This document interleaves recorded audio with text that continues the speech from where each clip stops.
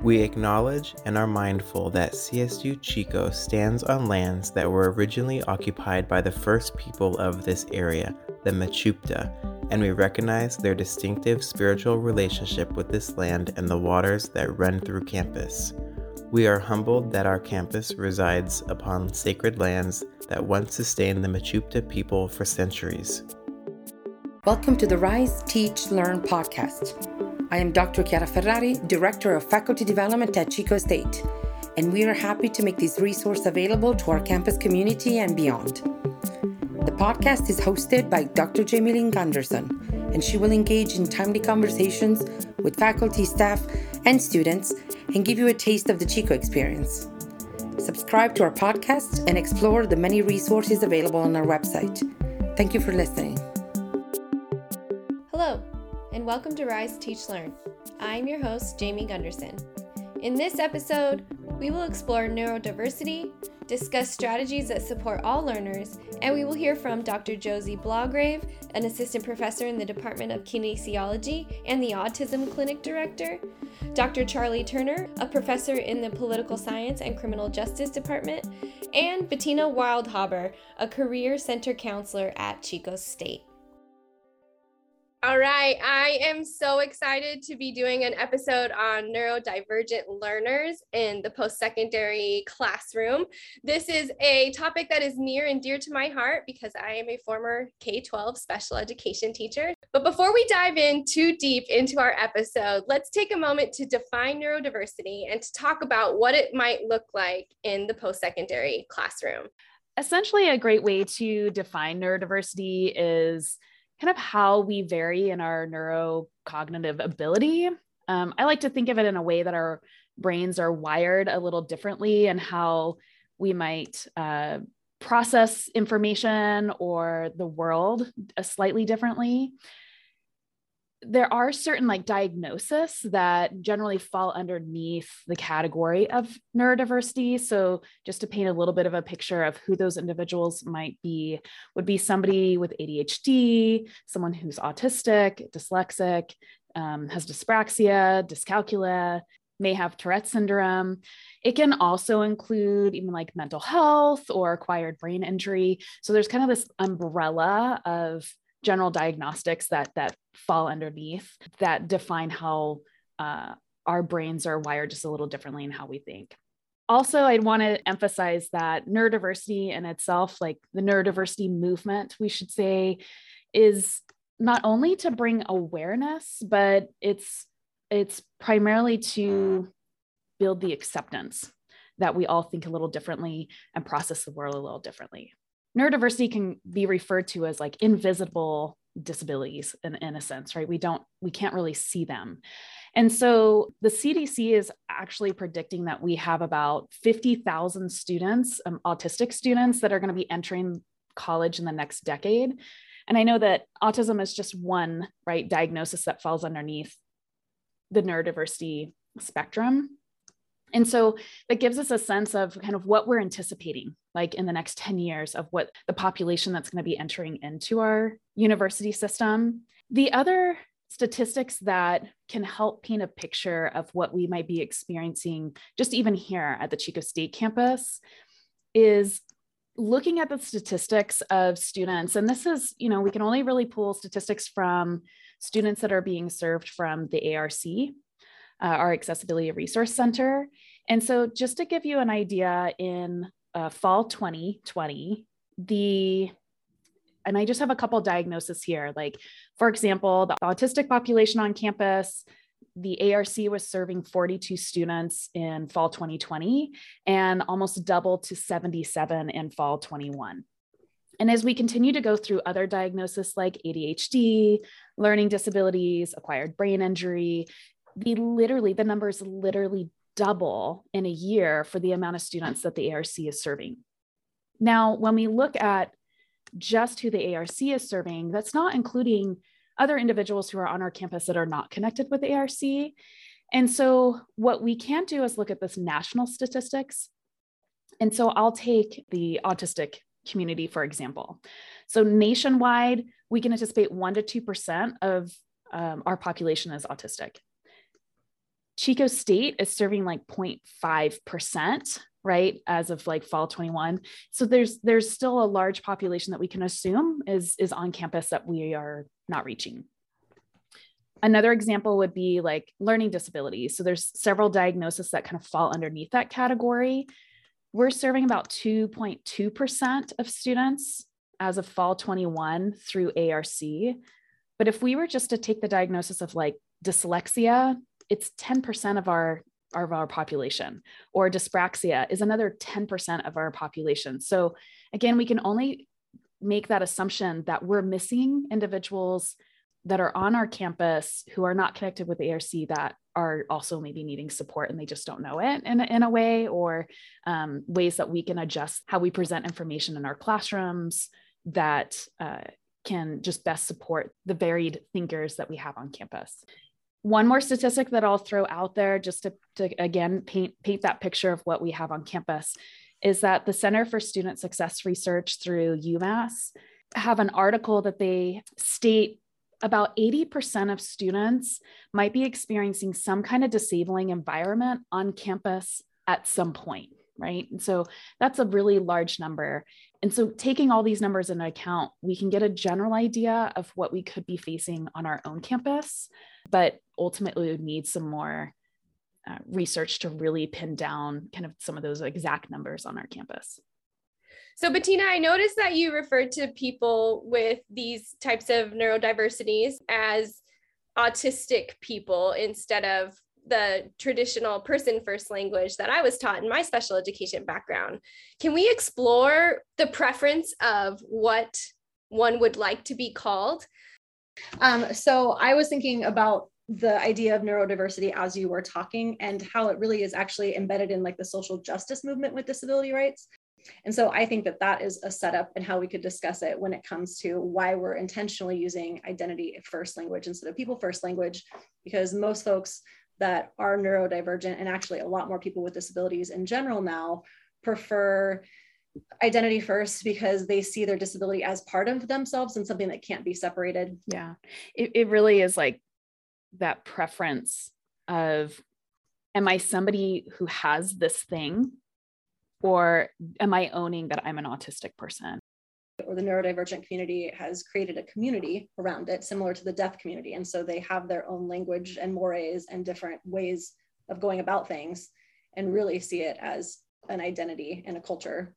Sometimes we'll ask, like, what are your pronouns, right? And so it really is on the individual. Would you prefer to say that you are John with autism, or would you prefer that you're saying that you're an autistic, right, an individual? So it really kind of determines the person that you're talking to also.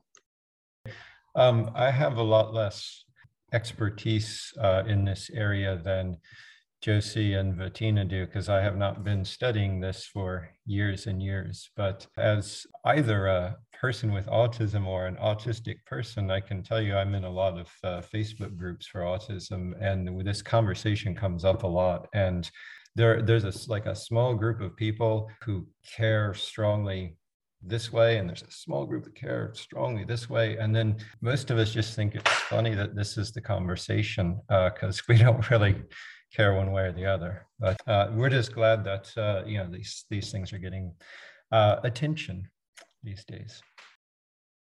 I love that we had this conversation though, because I feel like I've just learned, and the idea that it's just like a pronoun, that the onus is on the person and their preference, that's kind of enlightening to me, just given my training to always, I mean, they were like, it's person first, it's person first. Absolutely, yeah.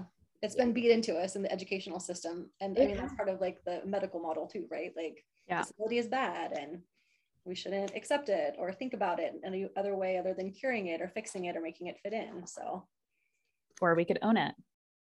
Let's go into this idea of discussing disability as an equity, diversity, and inclusion issue, right? This might be students with disabilities, our largest minority population, and we're not always including these groups in these conversations about equity, diversity, and inclusion.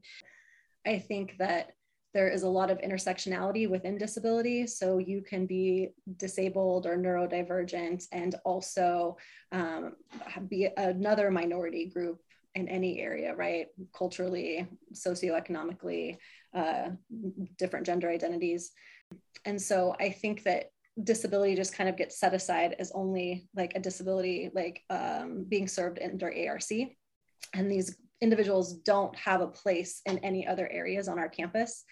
And if you don't see other people that look like you in leadership or peer role models or any of that, it's really hard to understand like where you fit in or like not be seen, right? So all the other minority groups that we can think about on campus, there's a very strong intentional visual representation in the media we push out, in the pictures that are on campus and who we bring to campus, right? But then when we move over to this disability idea, it's like, oh, well, we're serving them an ARC and that's it. And they can fit into another space. And I think that that's a huge disservice to these students.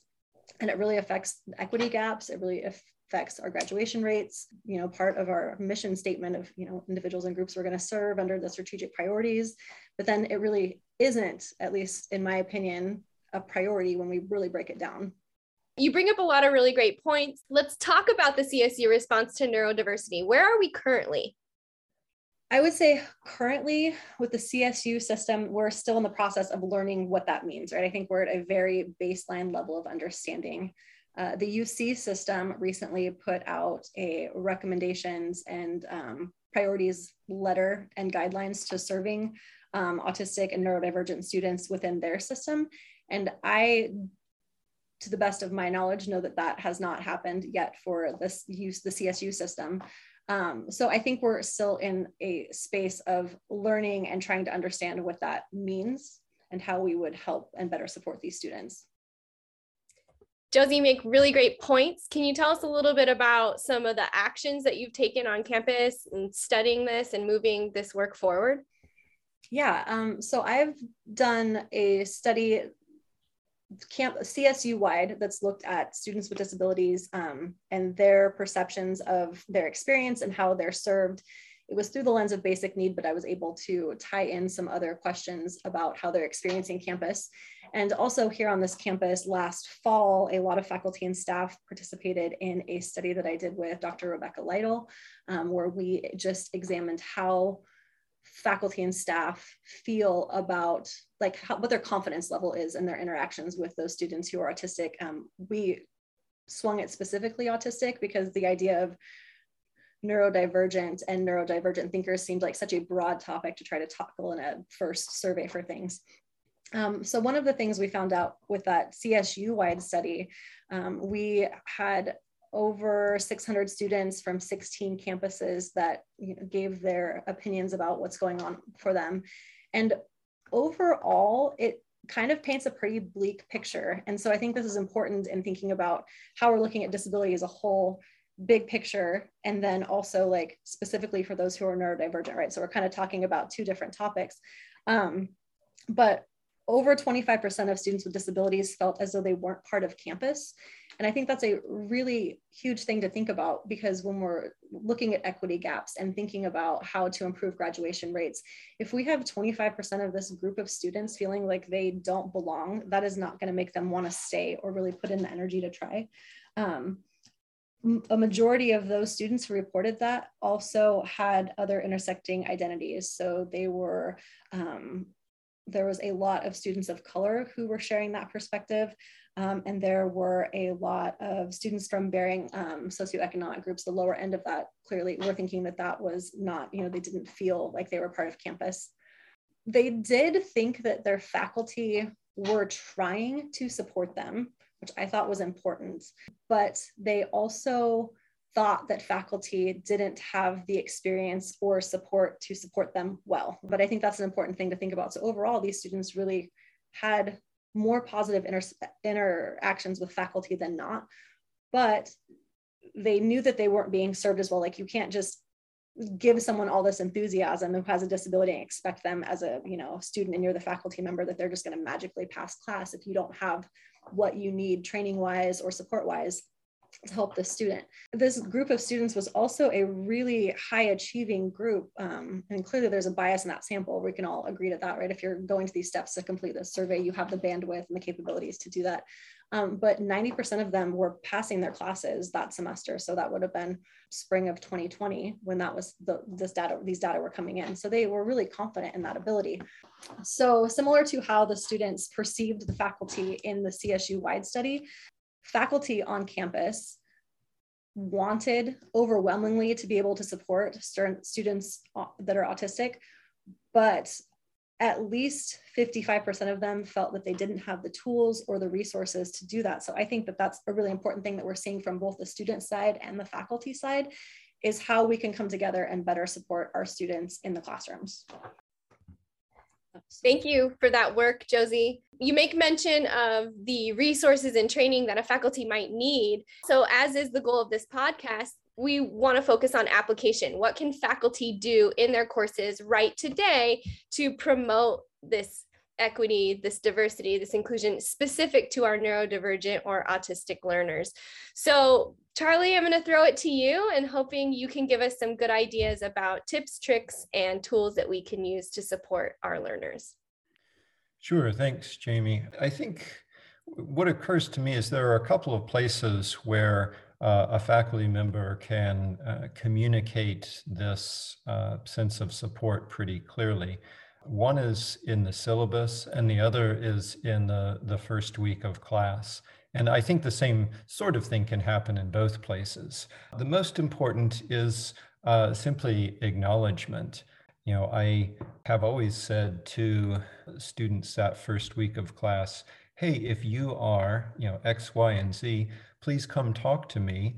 I want to make sure that we're planning ahead of time for any changes that we might need to encounter later in the semester. And traditionally that X, Y, and Z has been things like student athletes, people, students who are involved in Model United Nations, students who are registered with ARC for any reason. And it's just been a way of anticipating, hey, you're going to be gone later in the semester, or hey, you're going to need more time on the midterm, or you're going to want to take that in a different setting than in this classroom. But I think just including in that sort of that normal list that we have, things like neurodivergence, just acknowledging to the class that, hey, there may be autistic students in this room. There may be students with ADHD or with some other form of neurodivergence that makes their experience a little bit different. And some of those things are pretty easy to take care of. If you need extra time on the quiz, ARC's got a plan for you, right? And that's pretty straightforward. Because neurodivergence is such a individual experience for everyone who is going through life this way, there are a lot of things we can't anticipate either. And so it really does need to be this conversation that you need to let students know that you're open to having with them. An example of something that a faculty member could help with that ARC really has no plan for and that there's no way to anticipate is, I teach a lot of classes in big classrooms that have doors to the outside, as I'm sure a lot of us do. And some of these rooms, that door is really loud when it opens and shuts, and students get up and leave and come back during class. And particularly if it's a windy day, the door slams shut, and that can be very jarring. If you're a student who has sensory sensitivities, for example, you are not going to want to sit anywhere near that door. There's really nothing that ARC could write into a plan for you for that. But if you were to come up and let me know that at the beginning of the semester, say, hey, I can't sit over there, I need to sit somewhere else in the classroom, then that's a really easy way that a faculty member can accommodate a need that you have. And it's not disruptive to anyone else, and it's going to make the learning experience better for everyone. There are probably other situations that are harder to address that are going to require maybe some one-on-one figuring out with the student. We've got this project coming up that is going to be challenging for you because of your neurodivergence. Just a willingness to work with a student and let them know that, we'll figure out how to, make sure that you get this experience, that this is as challenging for you as it is for everyone else in the classroom, but that it's not a special burden on you. It's greater than it is for the other students as much as possible too. I think just letting students know that we want them to succeed can be very powerful.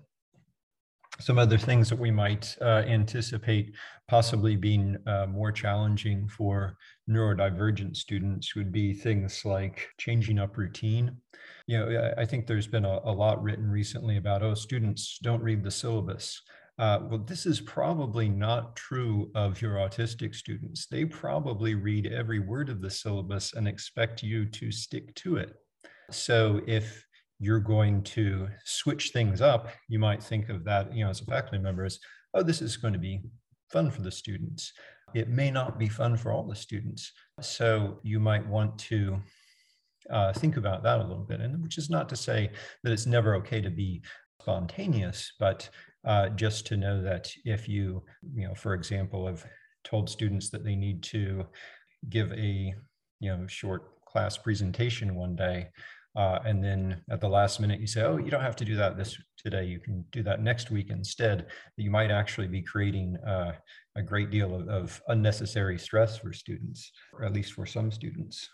And then, the other thing that comes up sometimes is the idea of group work. And I know that probably a lot of students, for a variety of reasons, complain about having to work on group projects, but just be sensitive to the fact that for some students, it's not just that they don't want to do that work, but that they actually have some challenges in social communication that makes it difficult for them to navigate a social situation and to pick up on either nonverbal or verbal clues that that other members of their group might be giving them.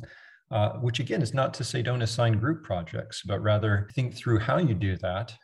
Some strategies that I think are probably productive would be to assign very specific group roles for the different members, and to write out either in a rubric or a very clear assignment description what your expectations of each of the group members might be.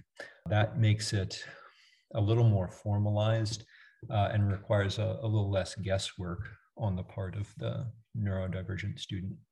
One other thing I might say is that while ARC does incredibly helpful things for students who seek out their assistance, there are going to be and are neurodivergent students on our campus who either do not think of themselves as needing an accommodation from ARC, or who might not even have any sort of formal diagnosis or even be aware or identify themselves as neurodivergent.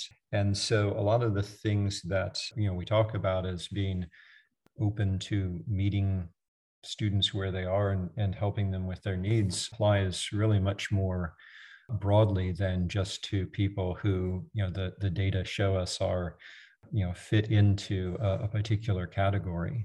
These are practices that are going to help students across campus.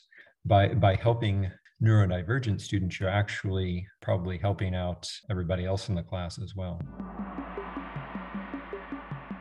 And there you have it, folks. Today we explored neurodiversity and discussed strategies, tips, and tricks that faculty and staff can think about when designing their courses. I'd like to thank our guests, Drs. Josie Blaugrave and Charlie Turner, as well as Bettina Wildhaber for their contributions to this episode. I encourage you to check out our Neurodiversity in Higher Education teaching guide for more information and resources. And don't forget that you can access previous episodes of Rise, Teach, Learn, as well as all of the resources associated with this and other episodes on our FDev podcast webpage. A big thank you to you for listening, and until next time, we got this, Wildcats.